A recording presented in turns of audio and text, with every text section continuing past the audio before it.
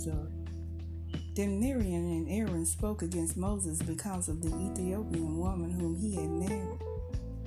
For he had married an Ethiopian woman. So they said, "Has the Lord indeed spoken only through Moses?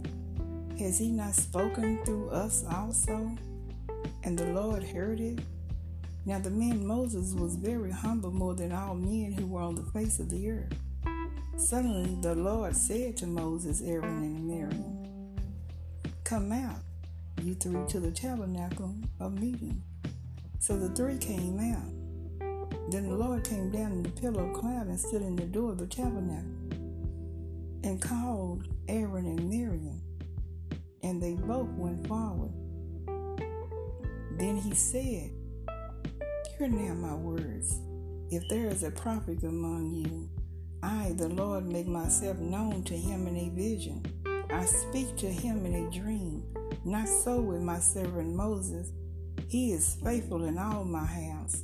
I speak with him face to face, even plainly and not in dark sayings, and he sees the form of the Lord. Why then were you not afraid to speak against my servant Moses?"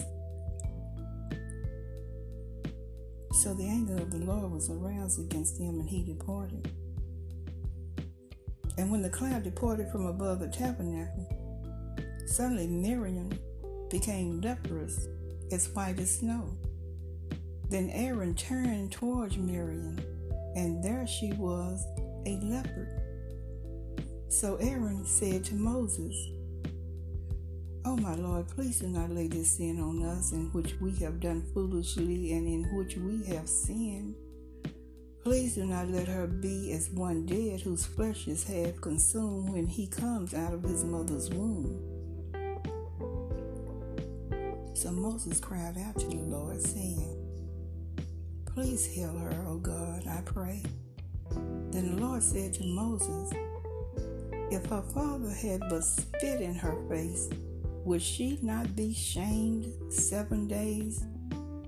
Let her be shut out of the camp 7 days, and afterwards she may be received again." So Miriam was shut out of the camp 7 days, and the people did not journey till Miriam was brought in again. And afterward the people moved from Hazeroth and camped in the wilderness of Paran.